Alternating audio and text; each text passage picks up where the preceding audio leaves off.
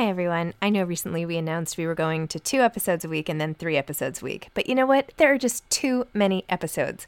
So we are going back to 5 episodes a week. Still a reduction from 7, but there were just too many interviews scheduled, and I didn't want to make all the authors wait for too long. So I hope you can keep up with me. Listen to 1 a week as you're on your way to work or on your way home or putting your kids to bed or whatever it is you're doing. Moms Don't Have Time to Read Books, now 5 times a week. Hiring for your small business? If you're not looking for professionals on LinkedIn, you're looking in the wrong place. That's like looking for your car keys in a fish tank.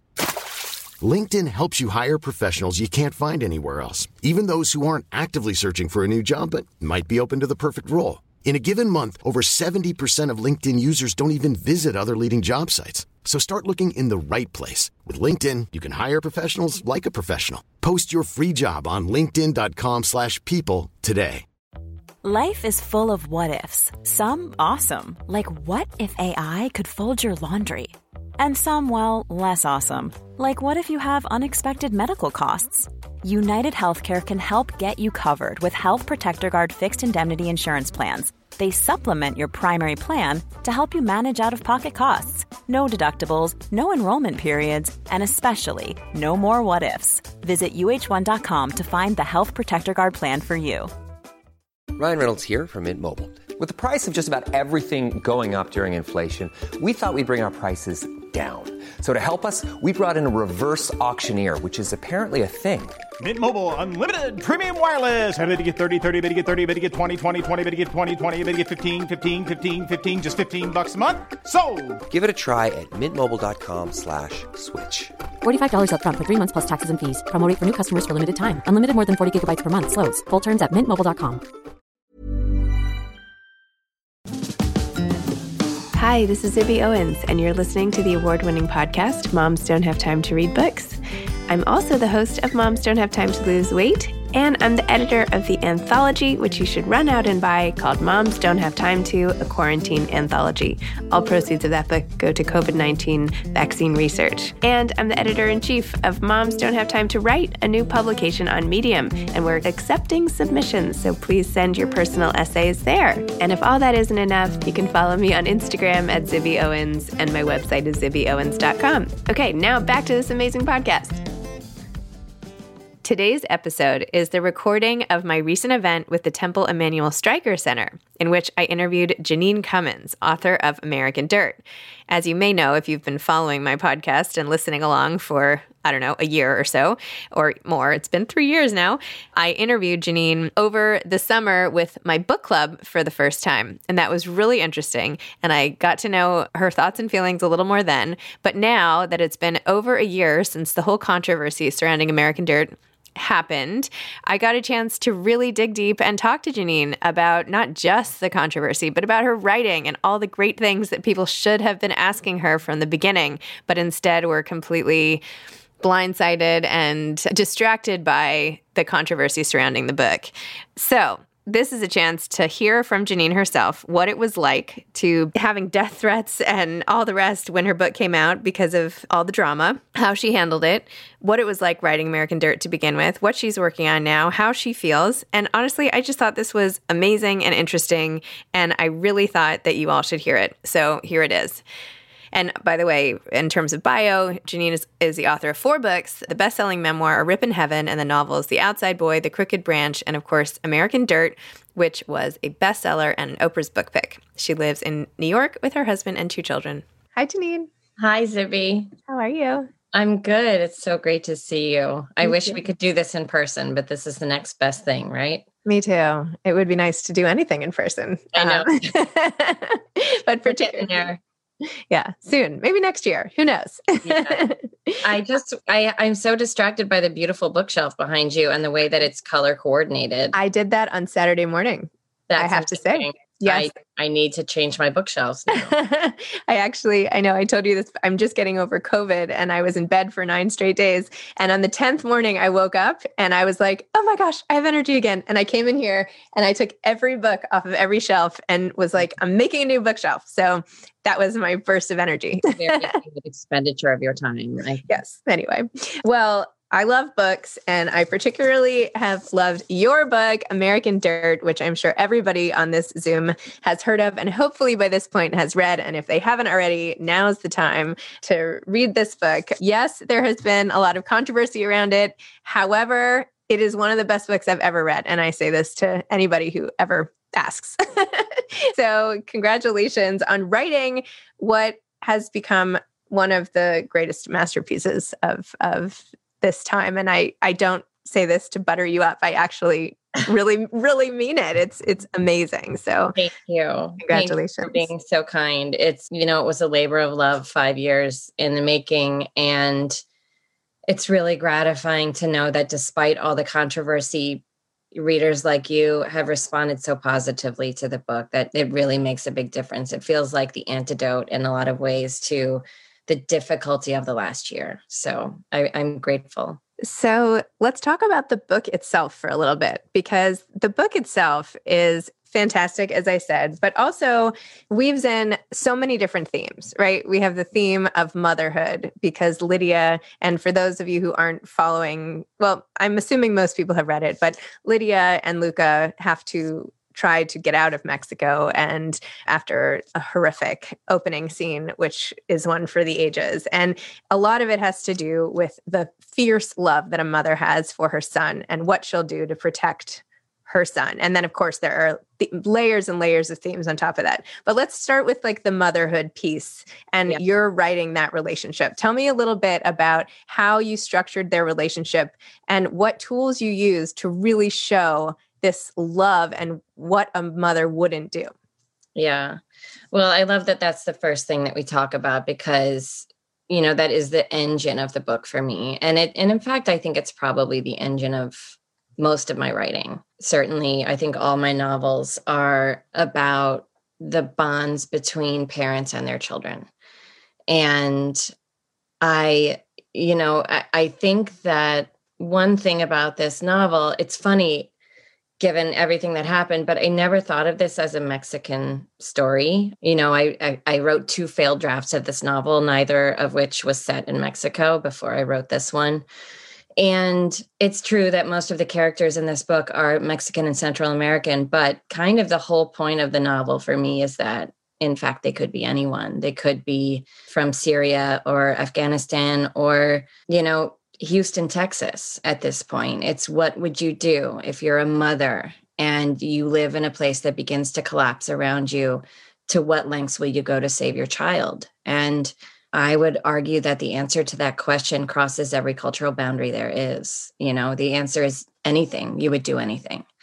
And, this is one of the few absolutely universal truths, I think, of humanity is that we do whatever it takes to save our children. And, when I was writing this book, I was grieving for my father. And I think that a lot of that grief and the trauma of losing him in the way that I did is evident in the book. It's evident to me reading it. And I think, very often when I have a trauma in my life, it makes its way into the pages. And that is one way that I have of, it's like therapy. It's like free therapy, writing a novel. But it's also, what I tell my children is that if you can take your deepest pain, your deepest wound in the world and embrace it and live in it, sink into it and get to know it and do whatever you can do with it until you find a way to make it into something beautiful.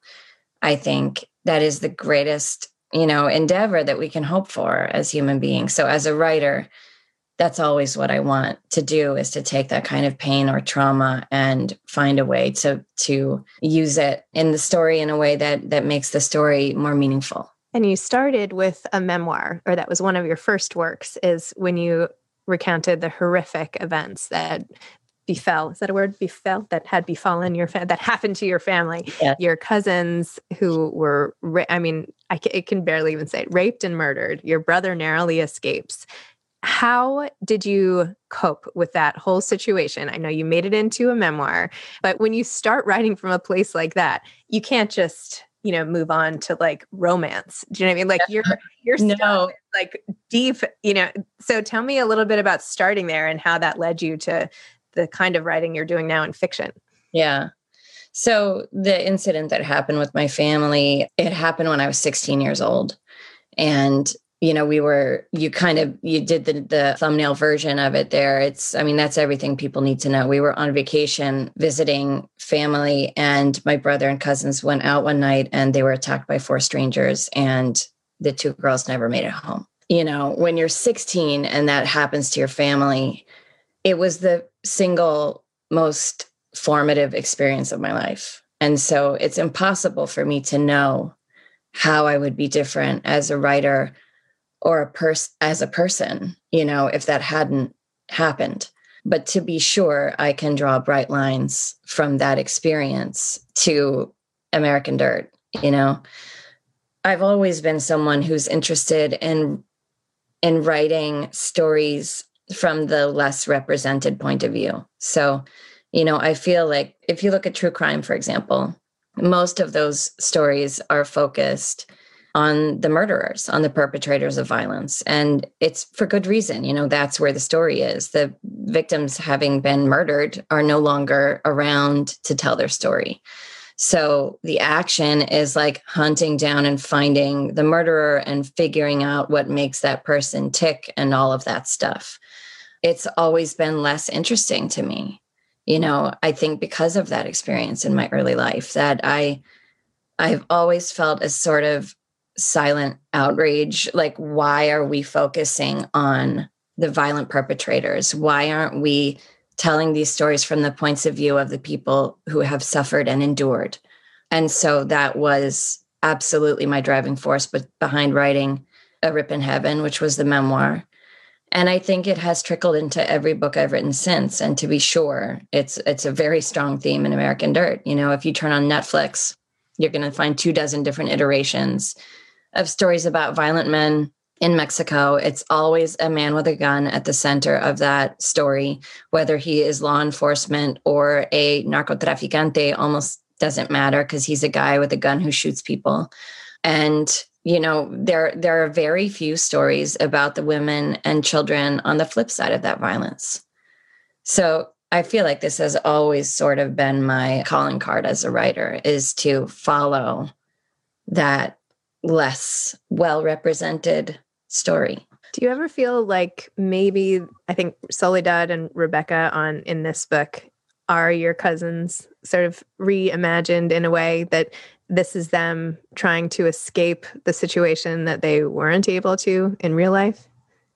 Yeah. It's not something I was cognizant of in my own psychology when I was writing it, but several people have asked me that question since, and it seems inescapably true at this point. I think so. I think that the birth of those 2 characters in my mind probably came from that latent place of grieving for those beautiful girls. Do you mind if I read just like 2 paragraphs about them? And if you don't mind, this will be short. And this is when they're on La Bestia or the Bestia or whatever, when they're trying to escape and they have met this whole band of characters along the way. And well, I'll just read it. What happened? Soledad asks. There's still a lot of yelling coming from the car 2 ahead of theirs, and a couple of voices begin to emerge from the fray louder than the others. One man is yelling, Hermano, Hermano, Hermano. And then he stands up on the train and his companions grab him and pull him back down. And then a moment later, the scene repeats itself. He seems determined to jump off. And now the story is traveling back along the train until it gets to the cluster of men seated in front of the sisters. One young man turns to share it. His brother fell off. Soledad gasps and crosses herself. Dios mío, how? She asks. The man points back at the tunnel they just passed through. Didn't see the tunnel. Was sitting up too tall on his knees, and bang, he hit his head on the top of the tunnel and got knocked right off. Soledad's face is a twist of horrified compassion. She leans past the young man because she can see now beyond him that the wailing brother is back on his feet a 3rd time. The words fly out of her mouth by instinct. Her hand darts toward him. Stop him, she screams. Grab him. But it's too late. The man has jumped. He's a distorted silhouette of arched arms and legs against the bleary yellow of the late morning sky. His shadow makes the shape of grief as he hurtles toward the earth. Too far, it's too far. Soledad's voice is still working independently of her body. Oh my God, oh my God. Their train car is already passing where the jumper has landed. His body rolls down the steep embankment and away. Luca counts his arms and legs. 1, 2, 3, 4. He counts them again to make sure. He still has all 4, but they don't seem to be working. His body comes to a stop in a thicket of weeds, and the train storms on without him, without his brother. Soledad is almost catatonic after watching the man jump, as if the incident loosened the fragile scab of her own suffering. She lies down again, and Rebecca pulls her sister's head into her lap. She strokes Soledad's long black hair back away from her forehead and quietly sings a song in a language Lydia has never heard before. Soledad stays there unblinking, but soon her expression softens, her dark eyebrows turn slack, and her lids flutter closed. She drifts into some state akin to sleep. Oh, you're so good. I mean, first of all, the immediacy of that scene, like, I challenge anyone to feel like they were not just sitting up there, and that fear and that, oh my gosh, just all the emotion. So when you're writing a scene like this, tell me about it. Do you sit there and like sort of imagine it visually? Do you how do you recreate a scene like this? Tell me what are your tricks? Gosh, that's a great question. And it's, I guess it's probably just saying like, oh, it's magic and I can't describe it is probably not helpful. But there is something that happens, I think, when I'm writing where the story is moving a bit beyond me and I'm not always self-aware in the moment of how it's happening or how I'm writing. I think for me, a very, very significant part of the process is research. And this is true even when I'm writing a book that's set in this room. I need to immerse my imagination in that place. So I need to go there. I have to be, I spent a lot of time doing research in Mexico. I visited migrant shelters and orphanages, and I volunteered at a Desayunador, and I spent a lot of time with migrants and listened to their stories. But also, I think there's something about being in the place that you're writing about that is almost impossible to recreate because you have to engage all five senses, I think. So, I mean, you can research, like you can watch YouTube videos and whatever, but you won't know what a place smells like unless you go there. So, I think for me, that is essential. And even when I've been to a place, when I'm then writing the scene, which might be weeks later, I always will go back to the camera roll and open those photographs that I took when I was there to try to trigger the sensory memory of being in that space. And I think that kind of immersive experience is essential for me as a writer. I know everyone's process is different, but for me, that's what it looks like, You should take some of those pictures and like post them up somewhere. Yeah. This is what I was trying to channel, We could let you know how you did. Yeah, that's a good idea. I have one. Oh, show us. Yeah. I have one tacked up here on my wall. This was when I was in Tijuana. There's a sign or a hand painted thing on the fence on the border wall in Tijuana that says "También de este lado hay sueños." It's on this side too. There are dreams. And to me, that felt it was such a shocking and, like a startling reminder of like how proprietary we have become in this country about everything. And in this story, it really felt essential for me to remember that every single day that I was writing. Wow. And of course, the migrant experience is something that, well, A, has gotten a lot of attention, but B, is something that is close to your heart because, as you recounted in the amazing article that was just came out in your interview that you granted to the London Times on the occasion of your UK version coming out, your own husband is an immigrant from Ireland. And while it doesn't matter where you come from, your point is sort of, well, when you live with someone who's like the centerpiece of your life, who at any moment could be ripped away from you and deported, and it's a fragile sort of foundation on which to rest your life and love. Tell me a little bit about that feeling and then how you put that in American Dirt. Yeah. It's an objectively terrifying way to live. No matter what. And I wrote an essay many months ago for one of the Irish newspapers. It was maybe the Irish Times or the Examiner, about, the kind of moments when I realized that we were never the undocumented family they were looking for. The privilege of being a native English speaker, of having an Irish face and an Irish accent. And, his journey was that he flew into JFK and then like waited at baggage carousel 3 for his luggage. You know, he didn't have to endure any kind of hardship on his journey. But when he got to this country, he was on a visitor visa, which is the same way that I think between 60 and 70% of undocumented Americans come here. They come, you know, on a visitor visa. They're not making the journey on La Bestia from Central America. They're flying in from wherever their country of origin is, and they're coming here to visit, and then they overstay their visa. And that is the way the majority of undocumented people in this country get here, contrary to popular belief. But, you know, that was the story of his journey. But once he got here and he overstayed the visa, he got like a summer job, which then he turned out to be really good at. And then he overstayed, and the whole time they were trying to sponsor him. So they were doing the thing where they were attempting to adjust his paperwork to get him the proper visas, and it didn't work. They tried for years.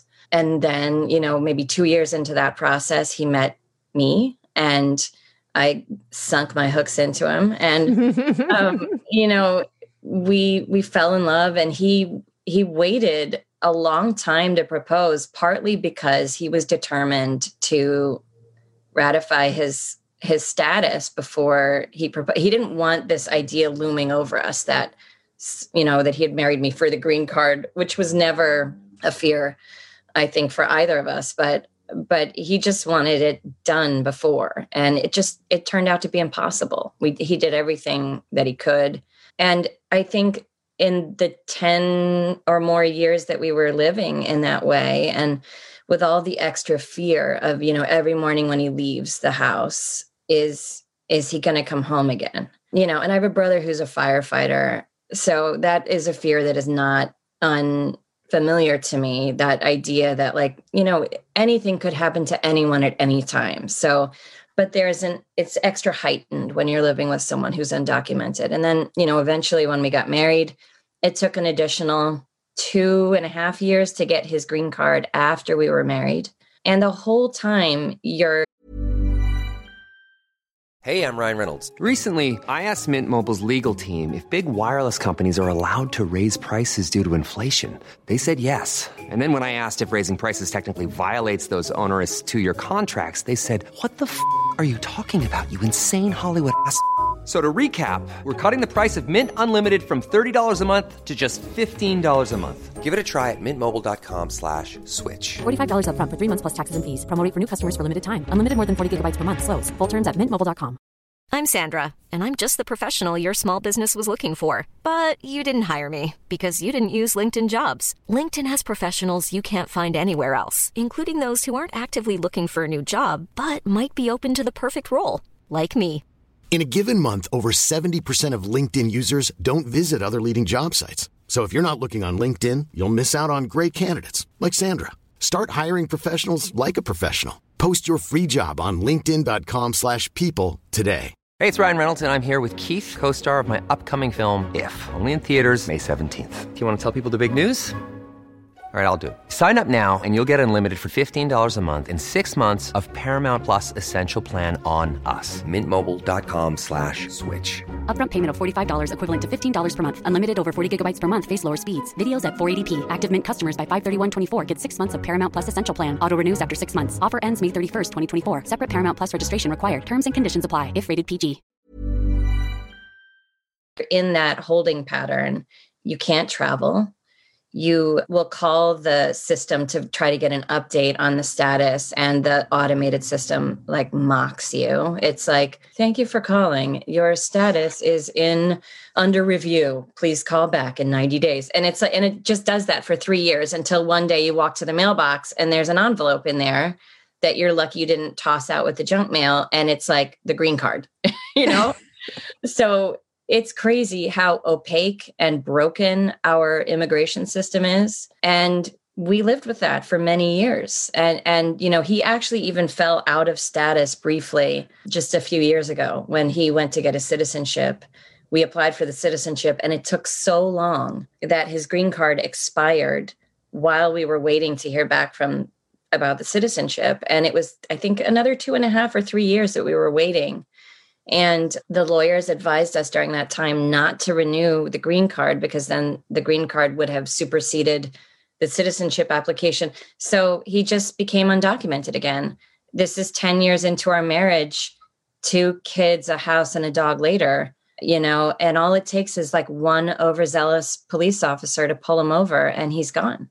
And it's just, it's crazy that how many families are having to navigate that. And then with the additional layer for so many people of racism, institutionalized racism in this country, the hurdles of not being able to speak the language, and all the other problems of potentially not having a safe place to return to if they do get deported. So there's just layer upon layer upon layer of problems in this system that frankly would be relatively easy to address and fix if we could find the political will in this country to do that. Well, I feel like American Dirt put a face by having Lydia and Luca go through this experience, put a real, like, it was as if a close friend had told me what the journey was like by reading your book. So I felt like that's the power of great narrative, right? Great literature is you actually feel like you've experienced some of these things. And then I can read subsequent books, but I feel like your book changed the way I think about the whole immigration experience. I read recently, I don't know if you've read yet, Patricia Engel's new book called Infinite Country. And it's in similar themes, but they're coming from Colombia. And you find yourself at times like reading like, well, maybe you should just go back. Like, what are you, like, it's not so great here. Because I don't know. I feel like you have started this dialogue in a very, very important way. And obviously it was there, but with your 1.5 million copies or whatever is out there, you have opened this dialogue, which now can be addressed and cannot be ignored for so many. It's always I think it's probably every writer's great hope. But for me, I grew up reading books like Roll of Thunder, Hear My Cry, which blew my mind as a 6th grader. And those were always the kind of books that I wanted to write, books that would absolutely do what you just described, which is like make people think differently about something that perhaps their mind wasn't open to before. That's always my greatest hope. So it makes me happy to know that it worked. Roll of Thunder, Hear My Cry was assigned summer reading for my school, like our mandatory book. So yeah. I literally remember like sitting on a beach reading that like 100 years ago when I was like in 6th grade or whatever. Yeah. Not 100, but Great book. Absolutely astonishing book. Let's talk just like for 2 seconds about the fact that this became such a big scandal. And in the London Times piece, you talk about the fact that you stayed at home in your bathrobe and ate nachos for months after, and a friend had to move in and, make sure you were okay because of all the PTSD. Tell me a little about this unexpected backlash when the book had been, won at auction by, who was it? Grant? No, how do I not remember? Flatiron, right? Yeah. And it was chosen by Oprah and was going to be this whole thing. And I'm sure you were just like, how could you not have been just riding high on like the imminent success? And then right before you're at the finish line, had this complete reversal, which, oh my, and then to have the tour canceled and, the rumors of death threats and all this stuff. Take us just back to that nacho eating moment for a minute.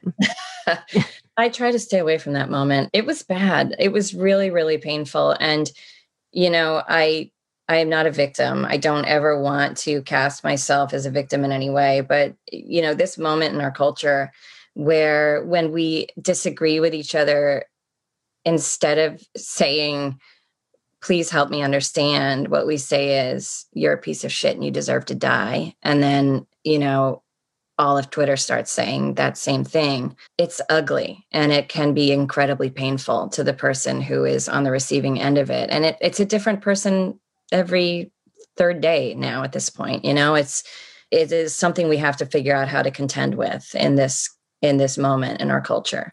And I don't know what the answer is, but it was really, really bad. It was, my husband says it was like launching a cruise ship from the top of a cliff because it was so high, like you are saying. It was, the pre-publication praise for this book was like nothing I'd ever seen. And I was in publishing for 10 years. It was insane. It was really exciting. And I have to say, across an extremely diverse landscape of readership, including lots of Mexican and Latino writers who were saying rhapsodic things about this novel until it all turned on a dime, like the weekend of publication, it all turned. And, it was funny because I did expect some pushback way before, and then when it didn't happen, when we sent out 10,000 copies of This Galley and got nothing but glowing reviews for it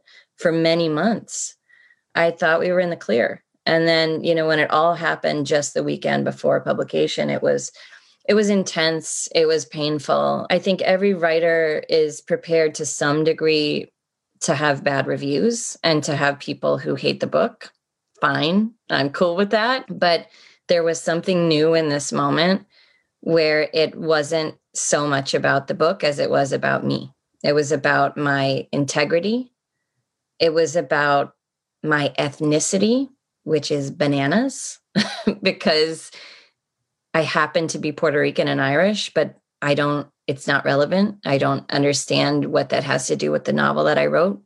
Although I will say that I probably opened the door to that conversation a little bit by writing the author's note that I wrote. So I think that was problematic, but no fiction writer anticipates the kind of hatred that I received. Nobody. I mean, it's not what I signed up for. It's not what I expected. And yes, the tour was canceled because of that hatred. It was canceled because there were threats of violence against me. And, what happened was that the events started to be canceled piecemeal. So we were hearing from bookstores and venues 3 and 4 days out that they weren't going to, they didn't feel they could guarantee my safety.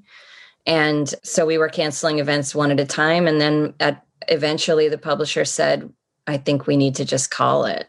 And I was really resistant at first because I felt like I didn't want to give up. I didn't want to give in. I wanted to say what I wanted to say, and I felt like I could engage. I felt like I could address all of the complaints in a way that, because I'm open, I'm willing to talk and listen and learn. But there was no dialogue happening. And it wasn't, ultimately, I think they understood that it just was going to be it was going to be a non-victorious thing, and that it wasn't worth the physical danger to the bookstores, the employees of the bookstores and the venues, and to myself.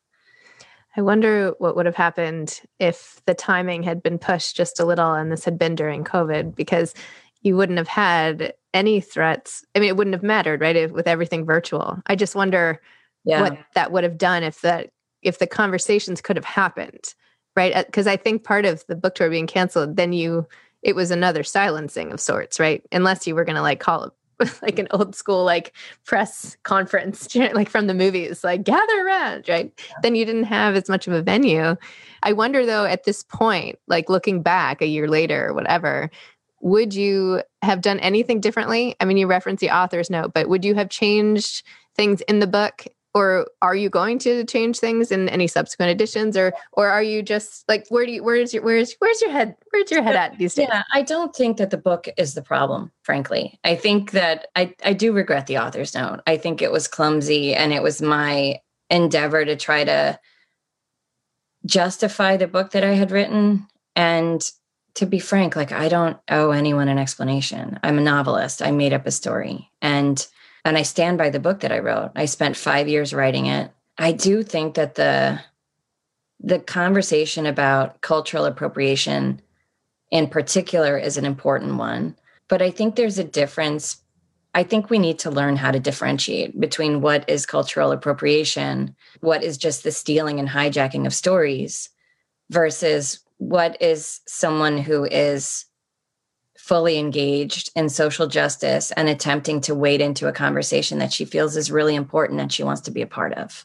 Then there were parts of the controversy that I think are completely legitimate. There are tremendous inequities in the publishing industry, and Latino writers have been underrepresented and underpaid for a long time, and specifically Mexican writers.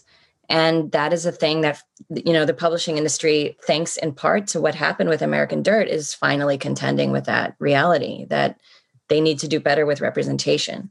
And so I think that, I feel glad that those conversations are finally happening. It was painful to be the catalyst for them, especially as someone who I consider myself Latina. I'm part Puerto Rican, and I've always been really proud of my heritage. And so that it was weird. It felt really strange to be somehow held up as the poster child for inequity in the publishing industry when I am, I am who I am, without trying to pigeonhole myself in a half a sentence. But I did not recognize myself in the outrage online. I am not who I think people wanted to believe that I was. Well, I think there's this crazy assumption that just because someone is a relatively public figure or writes a book or stars in a movie or whatever, that their life is sort of up for grabs for everybody else to paw into and dissect and then judge. And I think people, in their haste to make judgments or jump on a bandwagon or whatever, they forget that someone's on the other side of those tweets. What kind of kindness is that? You can make your point without, threatening the life of somebody who is at their core an artist, right? You're creating a work of art here by creating literature and starting a discourse. And, I wrote this at the time when I wrote this piece in defense of Jeanine Cummins, because I was so upset because I had this special place in my heart for your book. I kept telling everybody before it came out, oh my God, it's amazing. And then I was I couldn't believe what happened. And I was trying to defend a novelist's right to paint a picture. And obviously there are many other layers to it, but still, can we not try to write about a culture, whether or not we inhabit it? It doesn't mean other people shouldn't write it. I don't know. But for people tweeting and tagging people on tweets and all this stuff, this goes back to just why be so mean? I don't know. I guess I don't know. I just sometimes I don't understand this sort of culture of hatred and cancellation and all of the stuff, but maybe that's off topic. Look, it's so easy to go into that rabbit hole, and we could talk about it for days, but I should just say I've spent an inordinate amount of time thinking about it this year. And just even the phrase cancel culture, I think it bothers me. I don't use it because it feels like a cop out on both ends. It's it allows people who don't want to be engaged with social justice or racial justice. It allows those people the opportunity to be dismissive, right? And say oh, it's just cancel culture, it's whatever. But at the same time, it also allows people who are really just engaged in hateful vitriol, and often many of these people in a self-serving way, it allows them the opportunity to sort of wrap themselves in the banner of moral outrage, when really, we should just call a spade. And there are plenty of folks out there who are just engaged in hatred for hatred's sake. And it has nothing to do with racial justice or social justice. So I think it's a little reductive, this whole conversation. And it would be great if we could dig into it and figure it out, with a bit more nuance, Okay. Well, not today. Yeah. So what are you working on now? Well, I have finally started my new book. Really recently, last Saturday. I have sort of thought of and discarded a dozen ideas over the last year about, all the themes that have been running through my head all year. And I couldn't find a good framework on which to hang them. And then I think I finally hit on it. So I've been talking to my agent and my editor. It's sort of top secret for now, but it feels so good to be writing again. I worried that I would be a little cowed. I wanted to wait until I felt like I could be sure that I would write without censoring myself, that I wouldn't be writing into my fear. And I'm finally at that place. It's been a year. I think I have some good perspective about what happened with this book. And I know at the end of the day, I'm stronger because of it, and maybe slightly more liberated, actually, because I think a lot of writers in this sort of cultural landscape are maybe fearful. I would be, I think, of like trying to be free to write whatever they want, because they may be weighing the potential cost if Twitter decides that what they've written is wrong for some reason. So they may be weighing that relatively heavily into their decisions about how they write and what they write. With me, I sort of feel like maybe I am just completely liberated because I already went through it and I survived. So maybe now that means I'm free to write whatever book I want. It like ties back to where this all started, right? When you start your life with the worst thing ever happening, you have to build things from there, right? The worst has happened. The worst happened to your family, like something unthinkable and terrible. And yet you recovered and you realized you could go on. And now the same type of thing is like trauma, essentially, has happened with your book. And now like maybe it's all just destined, like this next book. Maybe this is going to be I don't even know, right? All these things have conspired. So I don't know. It's anytime you have a hardship in your life as a writer, if you can take that and fold it into yourself and find a way to not be defeated by it, but to fold it into your work somehow, that it can inform your work. It gives you greater perspective. It can make you a better writer. So that is my hope. We'll see. We'll see how it goes. And is this where you write, like where you are right now? Yeah, this is my office. It's away from the house. So thank God. So we have a detached garage and my office is above the garage. So I have to climb a ladder to get up here, but it's cozy and I cannot hear the homeschooling that's happening 30 feet away. So it's good. Yeah. Wow. That's why all the FaceTimes, I guess. Our daughters both FaceTime us quite often, age 13. This is like, I don't know what I used to do to my mom, but I guess this is the equivalent of that kind of bothering of the mother. So yeah. And I decline. She can come climb the ladder and knock on the latch if she needs me. Wow. I need more of an obstacle to get into my office. I have just like a tiny hallway in Manhattan. Well, not so tiny, but it's right there. So, perhaps the ladder, maybe some sort of one of those things you put on the ground, like from a gym class, those like the yellow thing. Anyway, whatever. Do you have any like inspiring type advice for the many people out there trying to write this great American novel? Yes, they should read this book. It's Have Time To by Zibby Owens. It's a great book. My advice. Actually, this is my advice, right? Read. I think that is the most important thing you can do as a writer. It makes you better. Absolutely makes you better. Read as a writer. Try to figure out the books you love. Why do you love them? What did the writer do in those books?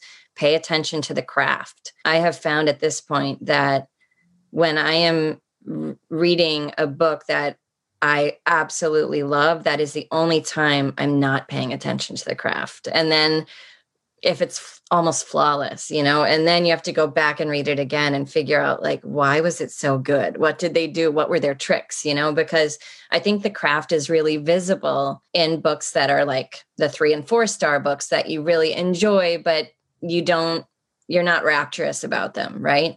You can see why. And so I think all of that kind of reading is huge. It's crucial to being a good writer. Thank you so much for coming on Moms Don't Have Time to Read book. Thank you so much. It was really enjoyable. Zibby, good to see you. Thank you so much. Thanks, everybody. Thanks for listening to this episode of Moms Don't Have Time to Read books. Don't forget to follow me on Instagram at Zibby Owens and at Moms Don't Have Time to Read books. Also sign up for my newsletter at zibbyowens.com and sign up for my virtual book club and meet lots of authors on Zoom every other week. Thanks so much to Steve and Ryan at Texture Sound for the sound editing. And thank you to Morning Moon Productions for providing this fantastic intro and outro music.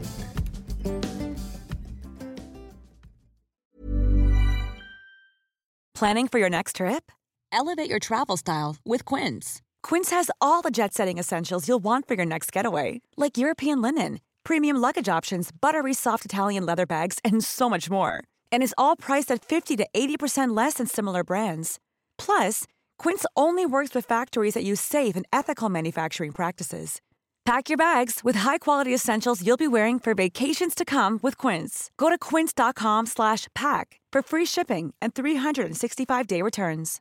Imagine the softest sheets you've ever felt. Now imagine them getting even softer over time. That's what you'll feel with Boll & Branch's organic cotton sheets. In a recent customer survey, 96% replied that Boll & Branch sheets get softer with every wash. Start getting your best night's sleep in these sheets that get softer and softer for years to come. Try their sheets with a 30-night guarantee. Plus, get 15% off your first order at bollandbranch.com. Code BUTTERY. Exclusions apply. See site for details.